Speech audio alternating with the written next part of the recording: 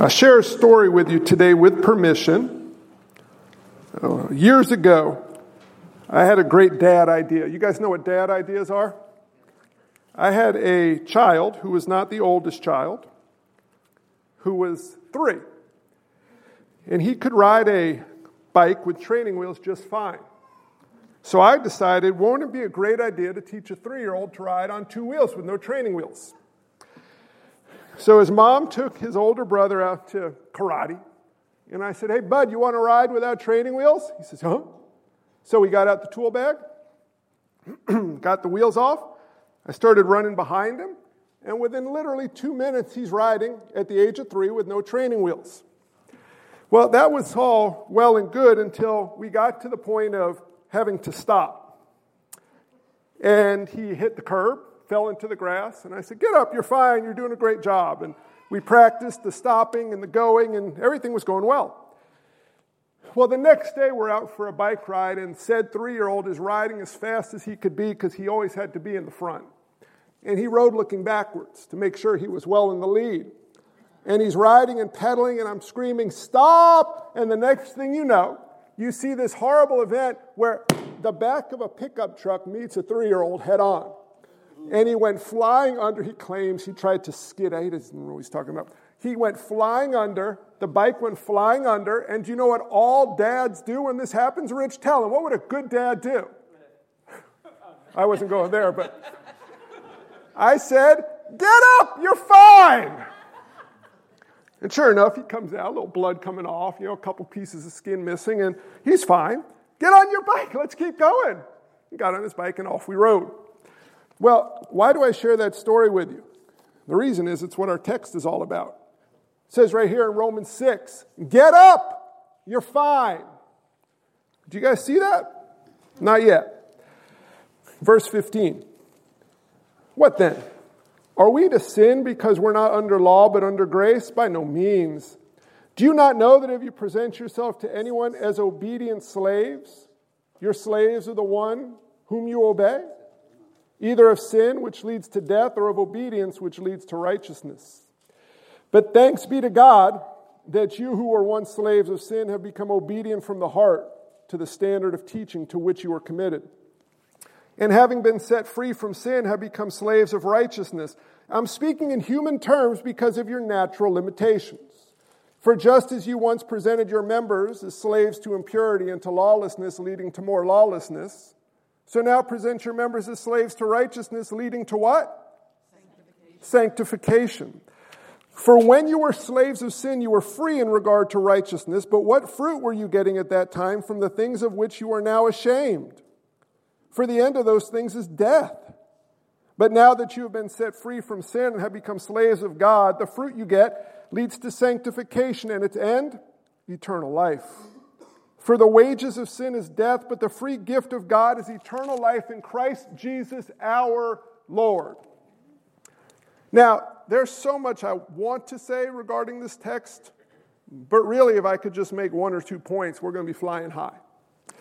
The first thing I want you to see is the importance of understanding gospel grammar. You ever teach someone to speak English, and they get all messed up with definite articles, possessive pronouns, and verb tenses? You know what I'm talking about? That ball be mine. Well, what happens is you learn the language, you learn the tenses better, you speak more fluently. And when it comes to the gospel, you got to know the gospel grammar. Indicatives and imperatives. Statements of truth as far as who you are, what you are, who God is, and commands to do. If you don't understand that every command from God flows from a statement of truth from God, you will destroy yourself with legalism or antinomianism. This text tells you to go and do something, but you're going and doing something based on who you are. And if you don't understand who you are incapable of going and doing. Do you understand what I'm saying? Too often we mess up our gospel grammar and we tell people go and do. Do not tell a lost person to go and obey God. Do you know why? They can't. Don't say, you should not lie or you're going to hell. No, you should say you're going to hell. You shouldn't lie, but you can't help but lie. But God shows his love for us in that while we were still liars, Christ died for us. And if you've been raised with Christ, if you've died with Christ, you're no longer a liar. Now stop lying. Do you understand proper gospel grammar? It's not go and do, it's be who you are so that you can go and do. Are you guys tracking with me? This is so important to understanding everything we're going to look at in 6 and 7 and 8. Because what we have here is a promise. Look at verse 13 and 14 for a moment. You say that was the last week. We're going to do it again. Do not present your members to sin as instruments for unrighteousness. That's a command. But present yourselves to God as those who've been brought from death to life, and your members to God as instruments for righteousness. That's a command, okay? Do that. Do that. Do that. But you got to get 14 to do it. For sin will have no dominion over you. Why? Because you're not under law, but under grace. Do you see this? You have died with Christ.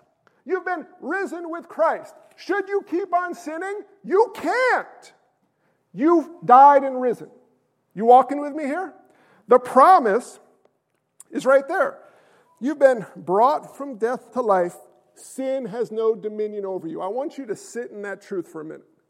You've been brought from death to life. Sin has no dominion over you, assuming that you have been saved. That's Romans 1 through 5. That's how you know if you've been justified. If you've been justified, you're no longer captive to sin. Is everyone tracking with me here? Does everyone got good gospel grammar? That was a joke. Laugh with me. Mia, help him out. You need to understand the promise to understand the command. It's like saying, go ride your bike because I've made you able to ride the bike, and I'll hold you up on your bike. Now you just pedal. Got it? So, we have a promise, and now we have a command. Verse 15. What then? Are we to sin because we're not under law but under grace? What's the answer? By no means. Do you not know that if you present yourself to anyone as obedient slaves, you are a slave of the one to whom you obey, either of sin, which leads to what? Or of obedience, which leads to? So we're all slaves. But I love verse 17. There's so much I love in this section. But thanks be to who? You know why? Do you know who saves? The easy answer, G-O-D. You know who saves? Do you know what you contribute to your salvation? Thanks be to God. You know why we're thankful people? Because who else are you going to thank? What else are you going to give thanks for? You were dead in your sins, but God showed his love for us. And that while we were sinners, dead in our sin, Christ died for us and saved us and reconciled and made us righteous. Oh, what a friend we have in Jesus. Now watch this. This is beautiful. Thanks be to God that you who were once slaves to sin have become obedient from the heart to the toulos of teaching. Your Bible say toulos? What's it say? Toulos, Greek word, means standard, but bear with me. Anyone ever have the Hot Wheels wax car maker growing up? Best toy ever, yeah? You get a mold, you put the axles in, you put your glob of wax, and it melts down, you pour that sucker in, it hardens up, you got the car. When you're tired of the car, you glob that thing back in, melt it down, you make a new car.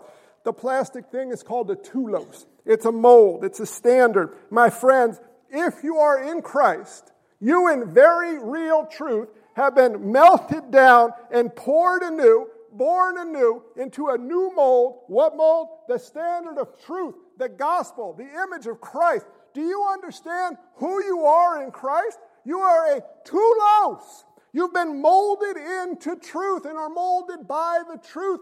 You've got to understand how beautiful this is. It ain't the old you. The old you got melted down into wax, and it was poured anew into the image of the standard of teaching into which you were conformed, which is the gospel. Do you catch that? Is it just me getting that excited about this? You can obey because you are new. You're a new chassis. You're a new car. You're a new vehicle. You are made totally anew. It's not the old Roy, it's the new Roy. It's Christ in Roy. Do you see that? You got melted down in Christ. John 3:16, I was melted down in Christ. No, you're born anew is a biblical terminology. Do you see how beautiful this is? Do you remember? I'll slow down here. Can I slow down? I doubt it. Moses, Exodus. Watch this. God told Moses to go to Pharaoh. Amen? What did he tell him to say to Pharaoh? See, y'all are balky because you're like, what's he going to do here? It's not hard. What did he tell Pharaoh? Say it louder. Say it again. You're not actually totally right. There's something that comes after that right there in that their Bible. You remember what it says? Let my people go, that they may serve me. Exodus 7:16. Let my people go that they may wander around the rest of their life doing what they like. No, that's American Christianity. Let my people go that they may serve me. Look at Romans 1:5.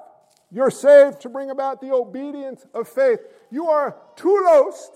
You're formed into a new image, made into a new creation, so that you're saved from slavery to sin, so that you may serve God. Do you understand how incredible this is? Do you have to obey Jesus? I'm going to mess with your heads a little bit. The phrase have to has no place in your salvation. You cannot gain it or lose it by what you do. Everybody got that down pat? I want to make sure you got that down pat. Do you have to do anything to be saved? Is there anything you can do if you're saved to lose your salvation? No. But if you're saved, do you have to obey God? Yeah. You know what the answer is? Jesus, John 14:15, what's he say? If you love me, what? Keep my commandments. And then it says, if you want to, right? No. If you love me, you will keep my commandments. If you are saved, do you have to obey Jesus? Yes, because you can't help but obey Jesus if you're saved. Perfectly and all the time? No. In increasing measure? Yes. Why? Because you're a tulos. You're a new creation, saved to obey God. Now, too often, we don't hear that teaching. We just hear, Jesus loves me, Jesus saved me, I'm forgiven, la-di-da. Okay? Do what you want, you're under grace. Stop. Do you know what you do when you do what you want to do when it's not the will of God? Somebody say you're going to chapter 7. I know, hang on. Do you know what you're doing when you're not doing what God calls you to do? It's called sin. And do you know what's wrong with sin? It's the equivalent of swimming in a septic tank. Why do you want to swim in a septic tank?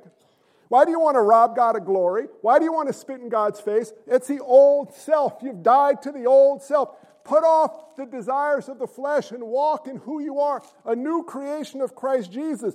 You are obedient.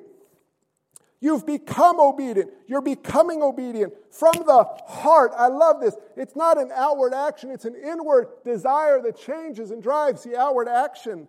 A desire of the heart to the standard of teaching to which you were committed, and having been set free from sin, have become slaves of righteousness. You're not a slave of the flesh. You're not a slave of the devil. You're a slave of Christ, and he calls his slaves friends. Hallelujah! Woo! Paul says, I'm speaking to you in human terms. I mean, y'all are idiots like me. Y'all on the wrong side of glory. But remember, just as you once presented your members as slaves to impurity and a lawlessness, leading to more lawlessness, which leads ultimately to what? Death. So now present your members as slaves to righteousness, leading to more righteousness, that leads to eternal life. Eternal life isn't about a quantity of life.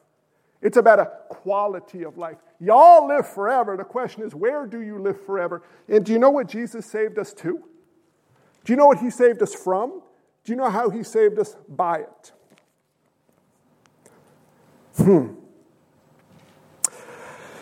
When you were slaves of sin, you were free in regard to righteousness. You couldn't do anything righteous. But you ever think about what you used to do when you were lost? This is not me. I had legalistic issues, but I was drunk out my mind. I don't even know whose house I woke up at, but it was fun. I cannot wait to get my next hit of drugs and drunk on something and find somebody to spend the evening with. Oh, yeah. Who walks around doing that if they're saved? You know why? Because you are shamed and horrified and disgusted because you have an understanding of what sin is. Don't go looking down at people who talk like that either. You say this, you say, I can relate. I used to be just like you, but thanks be to God, I got into the Hot Wheels wax maker. And they'll look at you and you say, you could get into a Hot Wheels wax maker. Do you see what I'm saying? Sin leads to shame and more sin and death. But God saved us to cause us to walk in obedience, in righteousness, which leads to sanctification, which means we're becoming more like Jesus. And do you know where the end of the Jesus road leads? It leads in glory in the presence of Christ. My friends, sometimes sin hits you in the face and you lay on the road and you act like you can't get out of sin or you're stuck in sin. Take it from me. Get up, you're okay. Get up, you're not who you think you are. Get up and trust in Jesus. Where sin got you smacked down right now? Where are you captive to sin, do you think? I got a bad attitude. I can't stop my bad attitude. Oh, I doubt God too much. I can't stop doubting. Oh, I can't stop. You can. And you will. Because he says so. Now, per Kyle's point, there are aspects where you do have intervention come in God's providence. If I break my leg, don't pray that God would heal my leg. Get me a cast. But when it comes to areas of struggle in the flesh and in the desires of the flesh, you're not captive. You're not captive. You're not stuck. Take a minute. Where are you? Think about this in your head. Don't shout it out. Where right now are you walking in sin? Repetitive sin that you're okay with. And if off the top of your head your answer is, I don't think anywhere, well, then you're a liar. You say, why do I say that? Because I read it in the Bible. 1 John, if we say we have no sin, we're lying. We all have sin. God is working through recovering sin addicts, right? Where's that sin you think you're stuck in? I can't trust God with that. I can't walk with God through that. I think I need that. Where is that sin? Where is that area where you're living for anything but the glory of God? Where in your life are you focused on you? Even so comfortable with it that you kind of like it. Can I tell you something? If you're a new creation in Christ, if you're truly justified, what you are is laying under the pickup truck, or to put it in the words of Psalm 23, you're cast. You're a cast sheep. And Jesus comes along, cast sheep, and he picks them up. Right, Renee? Remember where we're going here? And cast sheep are bloated with gas. And the Lord Jesus picks up bloated, gaseous little sheep, and he lets us pass that gas until we can stand up on our own feet. Think about that. Jesus is walking in your stank because he loves you so much. But that is what sin is. It's wallowing in stank, and you're not stuck in stank because Jesus promises to restore his cast sheep. Do you know what you call a sheep who's cast in sin and doesn't ever want to get out of sin? You call it a goat in sheep's clothing. Here's the hard part of where we're going. If you are saved, you will obey Jesus. We're free from sin. Now notice, it doesn't say we're free from sinning. Oh, no. We're free from captivity to sin. So what happens is as we walk in the will of God, the Holy Spirit convicts us of sin and we begin to live more for the glory of God, and we rejoice in the fact that we are not captive to sin. So you have to obey Jesus if you're saved because you can't help but obey Jesus. Do you hear me? We're going to plumb into this real deep in Sunday school, and I understand this is a difficult topic, but here's what I want you to get. The church sometimes, not this church, but the church in the West sometimes looks like it's sleeping. Amen? It looks like it's stuck under a pickup truck. Amen? It looks like a pathetic representation of Christ. Well, in Romans 6, what we have, Paul speaking to the church of God in Rome, but the Holy Spirit speaking to all believers, and we'll get to Revelation at some point down the road. Do you know how Jesus feels about lukewarm? Guys, we have this privilege of being saved by God and called to God to live with God for His glory. And we need to understand what we are. We're like a high-end Lamborghini, okay? And you've been given the keys, and it's been all fueled up. And when you were born anew, the Lord turned the key and fired you up. But what we do too often is we kind of sit in the driveway just tapping the accelerator. And the world looks and goes, what the heck is that noise? Well, you know what Romans 6 tells us? That we were made to get on the road and drive for the glory of God to the eternal home that He's brought us to. But here's the kicker. You don't drive the car. You sit in the back seat. Do you know Jesus ain't your co-pilot?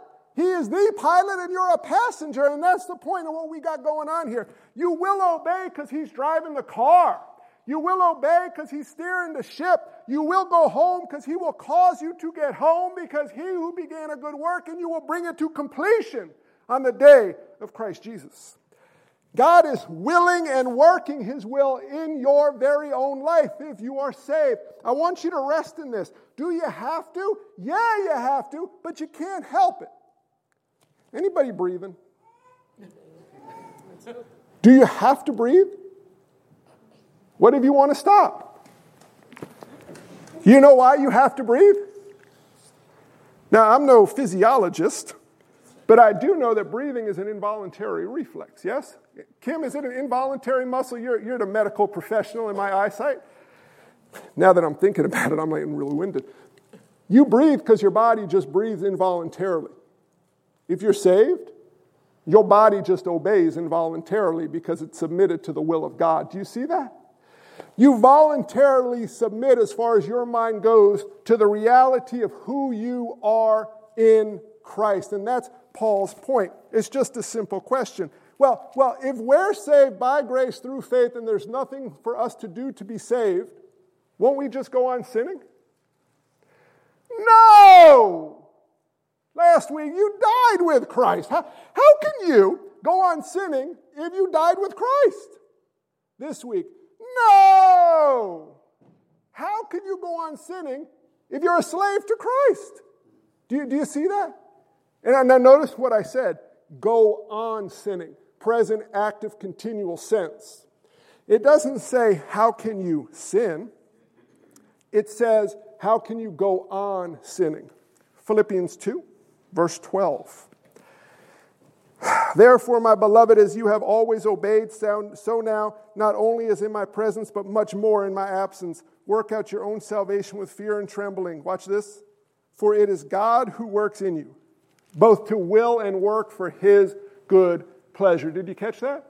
God causes you to desire, and God causes you to do. You do not need an outward driving force to obey God. You don't need to be constrained or confined by man-made regulations. You need to submit to the power of God. Did you know that? We don't need rules. We have God's law, which shows us how to live, but we have God's power. So often as Christians, we get scared and make rules. So we got a new church rule. Nobody can go to the movies. Nobody can drink. Nobody can smoke. Nobody can talk on the phone after 10 p.m. Nobody can have smartphones. We're going to keep sin away. You know where sin's most dangerous, where it comes from that's most dangerous? Well, she says in churches, and she's right. The problem, though, isn't Christian people that sin, as I said last week. It's Christian people who aren't really Christian. That's the problem the churches have. The most dangerous thing to me resides right deep down in here, in the desires of the flesh. Sure, the world might tempt me, but the world isn't the biggest danger. I come pre-wired for danger. But Christ came to set me free from slavery. Do you know the end of the Civil War? There were slaves who did not leave the plantations in the South. They couldn't believe it was true, or they were scared of what would happen if they left the plantation. Did you know this is true? My friends, You have been set free. You are no longer a slave in this field of law. You're now a slave in the field of grace. Now, Paul says, I speak to you based on your natural limitations. This slavery analogy breaks down. You know why? Jesus is no harsh taskmaster, is he? Jesus says in John 15, he calls us his friends. Do you understand what this means?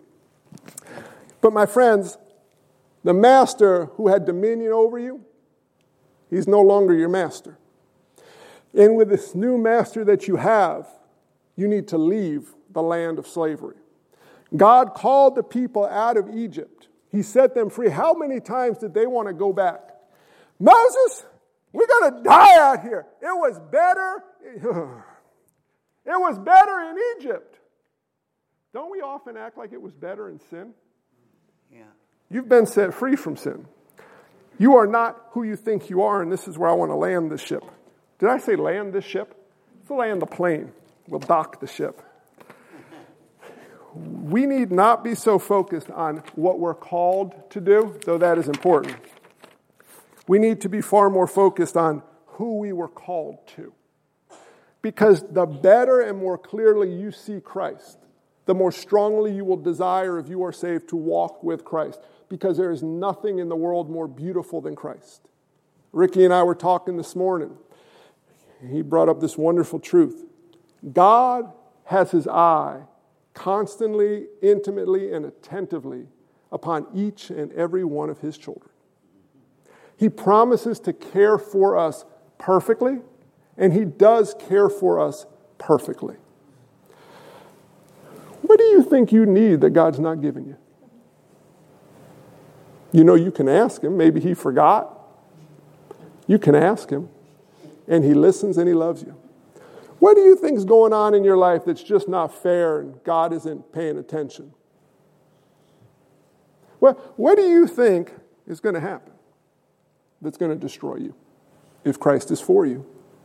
And as I said to Ricky, I love that truth, but it convicts me of such sin because so often I act like it's not true. You see, if one of my kids, when they were little, was playing in the playground and I'm watching, you're not going to mess with my kids. You might fall off a swing, but that's about all can happen because I'm watching them and I'm going to protect them. Well, I'm reactive. God don't react. God providentially orchestrates everything that happens. My friends, as a father, when I tell my kids to go and do something, I want them to do it. For imperfect reasons, but at time with a bent of this is what's best for you. When God calls us to do something, he calls us to do it, yes, because it's best for us. But ultimately what's best for us is bringing glory to God. So think of it this way. When God says, you shall have no other gods before me, do you know what he saved you to be able to do? Worship no other gods beside him. When God calls you to not lie, do you know what he saved you and empowered you to do? To not lie. My friends, the commandments of God are true, and the believers are to keep the commandments of God. But the commandments of God are to be kept as believers understand who they are in Christ. Do you follow me? Gospel grammar. So go and don't sin anymore. Go and remember what sin is. For one sin, God condemned the entirety of the human race. Jesus came and died for all the sins of those who would believe in him. Remember who Christ is. Remember who you were. Remember who you are. Remember whose you are. There's a wonderful, wonderful verse in Galatians 5:1. Go ahead and flip over there for a minute. This is so wonderful, and this is where this leads here. In Galatians chapter 5, verse 1, we read, "For freedom Christ has set us free. Stand firm, therefore, and do not submit again to a yoke of slavery." Do you know a lost person? I hear this term all the time, free will. We've talked about it in men's breakfast. It's a robust discussion. Think about this. Does a lost person have the freedom of will to do anything pleasing to God? Even when they do the right things, they do them for the wrong reasons. Isaiah tells us that. A lost person has no ability to do anything pleasing to God. But you, who've been born anew in Christ, and here's what life is all about on this side of glory, you have the ability to choose. Listen to me. You have the ability as one who has been born anew in Christ to choose to glorify God or to rob God of glory. And ultimately, your life is all about that battle of, will I glorify God and have the joy set before me, or will I rob God of the glory and think I know better than He does? And the answer to how to get out of that pit of focusing too much on self is to go back to the reality of the gospel day by day by day. We were all under the wrath of God, about to spend eternity separated from God. God said, you must be perfect. Just checking, any perfect people here? God said you should be kind to good? No, He said you must be perfect, meaning everything you do must be done for the glory of God from the moment you drew breath. Anybody done that? Well, the text says the wages of sin is death. If you've not done that, you are going to hell to spend eternity under the wrath of God. When sick people die, how often do you hear at a funeral? Well, they're in a better place. Well, apart from Christ, they're not. They ain't seen nothing yet. This is a horrible reality. But God shows His love for us, that He sent His Son to live the perfect life we couldn't, to die the death we deserve. He rose 3 days later, and when we trust in Him alone for salvation by grace through faith, we rise with Him. No longer is there condemnation in Christ Jesus. We are free. Amen? The more we understand this reality of the God we've been saved from and the God we've been saved to and what He has set before us and what it means to be a slave of Christ, when the Holy Spirit dwells in you, the less you can desire to walk for His glory. Amen? Now, you can't do this on your own, and that's why God gives us these things called churches as a gift. We need to care for one another and guide one another and correct one another and say, hey, you look a little bloated over there, sheep. Let me bear that burden with you. Sheep stink, but you a sheep. And we do this for the glory of God, not for our own desires. I'm not going to be nice to you because you can mutually benefit me. That's what the world does. I'm going to love you like Christ loved me. And by our love for one another, the world will know that we belong to Christ Jesus. Amen? We should be a peculiar people, walking in a peculiar way. And the most peculiar thing should be that we're living for the glory of God. Not so much because we have to. The answer is yes, you have to. But because we can't help but do, because we've died with Christ. We're no longer a slave to sin. So when the world looks at you, what do they see? You know what I don't want them to see when it comes to me? I don't want to see a cat laying under a pickup truck. I'm a Christian. No. I want to see them seeing someone fighting sin day by day for the glory of God because I've been saved by the love of God, who understands that my life isn't about me. You know these things called bucket lists? Please get rid of them. God's got a bucket list. It says, glorify me. And all those things you want to do before you die, there's something better on the other side of eternity. You want to see the Grand Canyon? I'd like to see the Grand Canyon, but I bet there's some better scenery to see in the new heavens and the new earth. So I'm not saying don't travel and see places. Unless you've been traveling too much, you should probably stay home. What I am saying is put it in a proper priority structure. There's a lot of cool stuff to see in this world. There's a lot of good places to go, and there's a lot of fun stuff to enjoy. But keep it in perspective, guys. I'll give you a new bucket list. Glorify me, saith the Lord. And as you walk for the glory of God, wait till you see these vistas He puts before you, some of which can only be seen with spiritual eyes, as He lifts you and gives you a perspective that only He has as He leads you home. I don't want you guys to get confused with this concept of obedience to God. But I want you to see how important this concept of obedience to God is. You don't have to be manhandled into it. Sometimes you got to be wrestled back into the pen, if you know what I mean, fellow sheep. But you will come back into the fold of the flock if you're saved, because you'll hear the good shepherd's voice and He calls. And He calls primarily through His word, and the Holy Spirit convicts.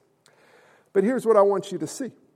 it is of utmost importance that we walk in obedience to God in every conceivable way, because that's what we've been saved to. And our lives fall back too much into, God told Moses, let my people go. And that is so true when it comes to Jesus. We've been saved from slavery. You are free from slavery. But now that you've gone, what you going to do? And too often, this is where the churches fall off the rockers. They either give you rules and regulations, and they say, well, why don't we tell you what to do? Stop it. Let God tell you what to do. Or they say, go and do what you like. You're under grace. Stop it. You don't understand the commandments of God. Remember, we go back in Romans a little further, and I used that illustration of the roller coaster, where Moses was calling the people to get in the car at the top of the hill. You guys remember this? And there were people climbing up the greasy rails, and no one could make it to the top of the lift or the highest peak of the roller coaster. And then Paul says, get in the harness and let the crane lift you to the top and put you in the car. Remember that one? Moses and Paul, as you sit in the car at the top and go down the rails of the roller coaster, have their arms alongside one another, embracing as perfect friends. You must keep the law. Christ kept it for you. Now you're in the car at the top of the hill. Boom! Romans 6-8. You're riding the rails of sanctification. There is much more to be said about this. There are many questions that I'm sure you're asking yourselves. Let me encourage you. Engage with us downstairs today if you're able. So we're going to dig into this providentially. This is what the Sunday school chapter is about. Engage in dialogue with me, with other people in the church. Ask these questions, because the goal is to get gospel grammar right so that we can live for the glory of God and the power of God and have the joy set before us in Christ Jesus. Amen? Jesus came that we might have life and have it what? Let's chase that down. Father God, we thank you so much for your word. The fact that you chose to speak, and that you chose to speak so we could understand. It's like us talking to worms, I think it was C.S. Lewis says. That you would so step down from your pedestal of glory in the sense of entering into this dark and sin-fested world to save us is beyond comprehension. And Lord, the fact that we keep running back to the filth, help us. We are literally insane people. And that is why I say we're recovering sin addicts. At times, and too many of us, Lord, know addicts, be it drugs or alcohol or any other thing, pornography. And we see them wrestle in their minds with knowing how horrible it is to go back to the drug or the thing they're addicted to, but an inability to stop. Well, Lord, we have that ability to stop. And it's often very hard because you compare it to dying to self. But Lord, how awesome that you don't call us to just go and do that. You say, let me go with you. Let me strengthen you for that. And let me carry you through that. Lord, we often get distracted by the delights of the world or the desires of the flesh, or thinking in that one more thing, if we could just have that thing, then we'd have joy. Lord Jesus, help us to be reminded that there's only one thing that brings joy, and that is you. And there's only one way to be made right with you, and that is by your grace through faith. Lord, if there's anyone in this room who does not yet know you, perhaps they've pursued all that the world has to offer and enjoyed it, or perhaps they've not been able to consume much of it. I pray you might redirect their desire to you, that you would cause them to be drawn to you and see the reality of who you are, a just and holy and mighty and scary God who will destroy all sin, but a God who stood in the breach, who did what was totally unfair, and took the wrath of God upon himself, being both just and the justifier, so that those who will trust in him will be saved. And Lord, for those of us who have trusted in you, we pray, Holy Spirit, for your strength. We pray that even through your word today, you might give us a clearer view of not only the gospel, but the fact that you, Lord Jesus, are the gospel. And that you might empower us to flee sin and run to and with you. Lord, too often we live as if we're still slaves to sin, but we're not. And I pray that for your glory, we would help one another in your power. Live like that. Remind us, Lord, there's much at stake here. There are lost people who need to hear this good news of forgiveness. And there's a mighty God who we have the opportunity to glorify. Lord, thank you so much for revealing yourself to us, for saving us, and to making us anew so that we might glorify you. And Lord, forgive us because we don't want to glorify you sometimes. And help us. Give us an increasing desire. Convict us of sin. Cause us to destroy those idols in your power in our lives, so our desire to glorify you would grow more and more day by day. So on that day we enter into our eternal rest and gaze upon you face to face. We might see a giant smile. You say to us, "Well done, good and faithful servant." And we smile with tears in our eyes as we look back to you and simply say, "Praise you, Lord Jesus." It is in your name that we pray. Amen.